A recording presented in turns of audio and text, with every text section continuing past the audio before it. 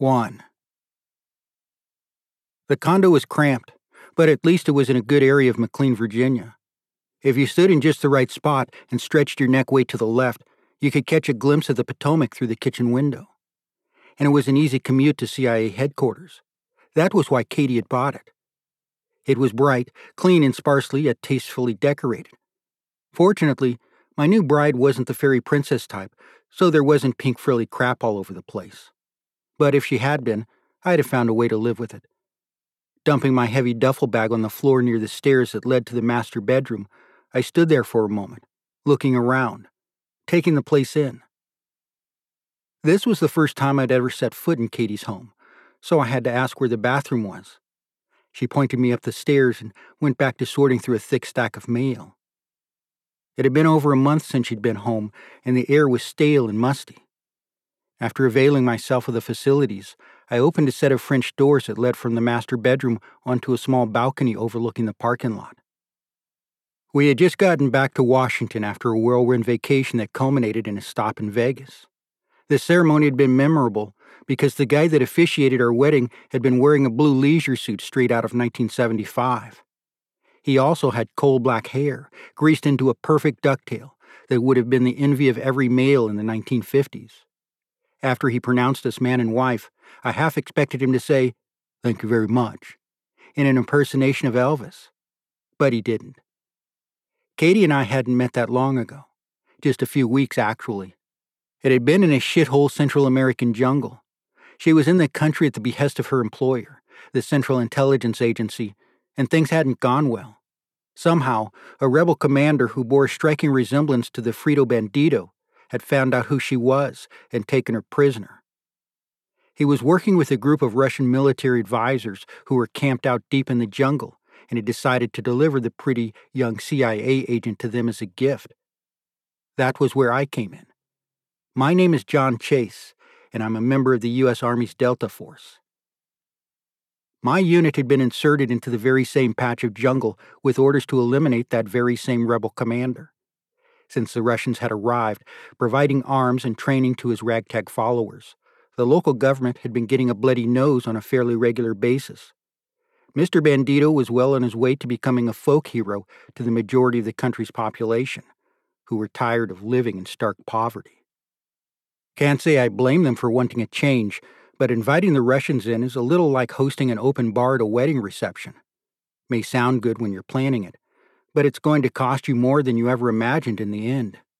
Not that the U.S. has a dramatically better track record, but my job wasn't to make policy. It was to carry out the orders of whatever politician happened to be in charge. So El Presidente, growing concerned over the recent success of the rebels, expressed his fears to the local CIA station chief. He pointed out that if the rebels toppled him, the Russians would gain a foothold in America's backyard. The station chief did his job and got on the phone with Langley, who went running to the White House. POTUS lit a fire under the ass of the chairman of the Joint Chiefs, who fired off a very unambiguous order from his office in the E-ring of the Pentagon. Shit kept rolling downhill until my unit was tasked with solving the problem. Permanently. That's how I wound up hiding in a jungle in Central America, watching the most beautiful woman I'd ever seen as she was escorted into the Russian commander's tent. Long story short, I'd completed my mission, rescued the girl, and flown off into the sunset. Well, actually it was the sunrise, but sunset sounds so much more poetic.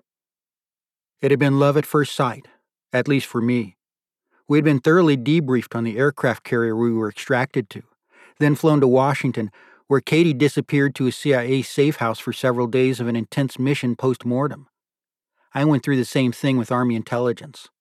Yes, I know that's an oxymoron. A stone-faced CIA officer sitting in on the whole thing. When it was all over, I pulled the CIA guy aside. Handing him a slip of paper with my phone number written on it, I asked him to give it to Katie. I didn't really expect to ever hear from or see her again, but 6 hours later my phone rang. I had some leave coming. As it turned out, so did she. It took several conversations over the phone and more than a few drinks in a bar in Georgetown, but eventually I talked her into heading out on a road trip with me. From that point, things moved fast, whirlwind fast, and I was still trying to wrap my head around the fact that I was married. Going back down the stairs, I stepped over my duffel bag, which probably weighed more than my wife, and walked into the kitchen. She was finishing with her mail, junk sorted from stuff she actually needed or wanted. The toss pile was about 10 times thicker. Sweeping it into the garbage, she placed the rest on a small desk and wrapped her arms around my neck, pressing her body tightly against me. "Welcome home." She smiled and started to step back when the kiss ended. But she had awakened the beast, and I pulled her back against my chest. Soon our clothing started coming off, and we stumbled towards the living room, collapsing onto the couch. Her panties came off with a tearing sound, and I was happy she wasn't concerned over a pair of underwear being ruined by her brute of a husband. Just before things really got interesting, the doorbell rang. A moment later, there was a loud pounding on the window next to it. I looked over the back of the couch to see the grinning face of Mike Anderson, known as Spider, one of my teammates. I had completely forgotten that I'd given him the address.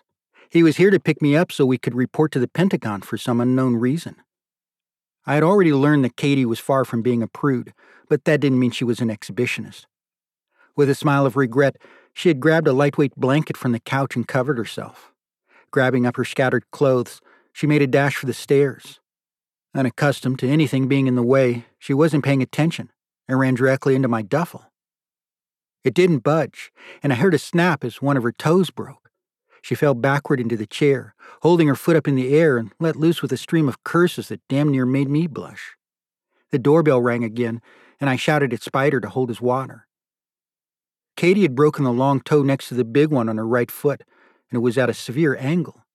Tears wet her eyes from the pain, and as I bent for a closer look, I expected to be torn to ribbons for having left my bag on the floor. But she didn't say a word about it, just asked if I'd pop it back straight.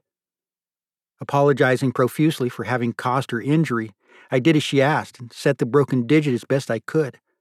It didn't go straight, remaining at a very noticeable bend, but it must have eased the pain. As soon as I adjusted it, she leaned back and breathed a sigh of relief. Despite my best efforts, she refused to go to the emergency room and get it treated properly. She explained that if she went to the ER, her name would get entered into their computers. About a minute later, an alert would pop up at CIA that one of their employees was at a hospital seeking medical attention.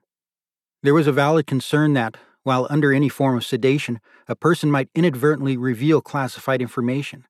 So a minute after that, an agency officer would be dispatched to the hospital to ensure that national security wasn't compromised. Then there would be about an inch of paperwork. Katie wasn't going to deal with all of that for a broken toe. Wrapping the blanket tightly around her breasts, she stood and kissed me before limping up the stairs. I watched her all the way up, enjoying the way the blanket parted around her hips with each step. Stopping at the top, she told me to hurry the hell up at the Pentagon so we could pick up where we left off. With a spring in my step, I walked over and opened the front door to let Spider in. "Dude, really?" he said when he saw me. I looked down, realizing I was naked as a jaybird. I've been in the Army a long time, and one of the first things to go during basic training is modesty. You're in an open barrack with about 50 other guys. You shit, shower, and change clothes with absolutely no privacy. It's a shock to the system at first, but you get used to it in a hurry, and eventually don't even notice. But we weren't in the barracks. I'd just been more than a little distracted. "Jealous?" I asked, bending to collect my clothes off the floor. Spider is a large black man, and when I say large, I'm not just talking about his stature. "Oh, that? Jesus Christ. How the hell does a woman ever know when you're in?" He shot back, pointing at my dick. I threw my underwear at him, but he ducked, and they sailed over his shoulder and wound up draped over a framed photo of Katie's mother. "House rule number 1, no underwear on my mother's picture." We looked up to see Katie standing at the top of the stairs, a robe cinched tightly around her narrow waist. Spider snatched my briefs off the frame and hid them behind his back. Yes, that's what teammates do for each other. "Ma'am," he said to Katie. "Ma'am?" She looked at me. "Did you tell him?" "Tell me what?" Spider looked at me. "We got married," I said, unable to keep myself from grinning like an idiot. He grinned back, a moment later my underwear rocking out of his hand and hitting me squarely in the face.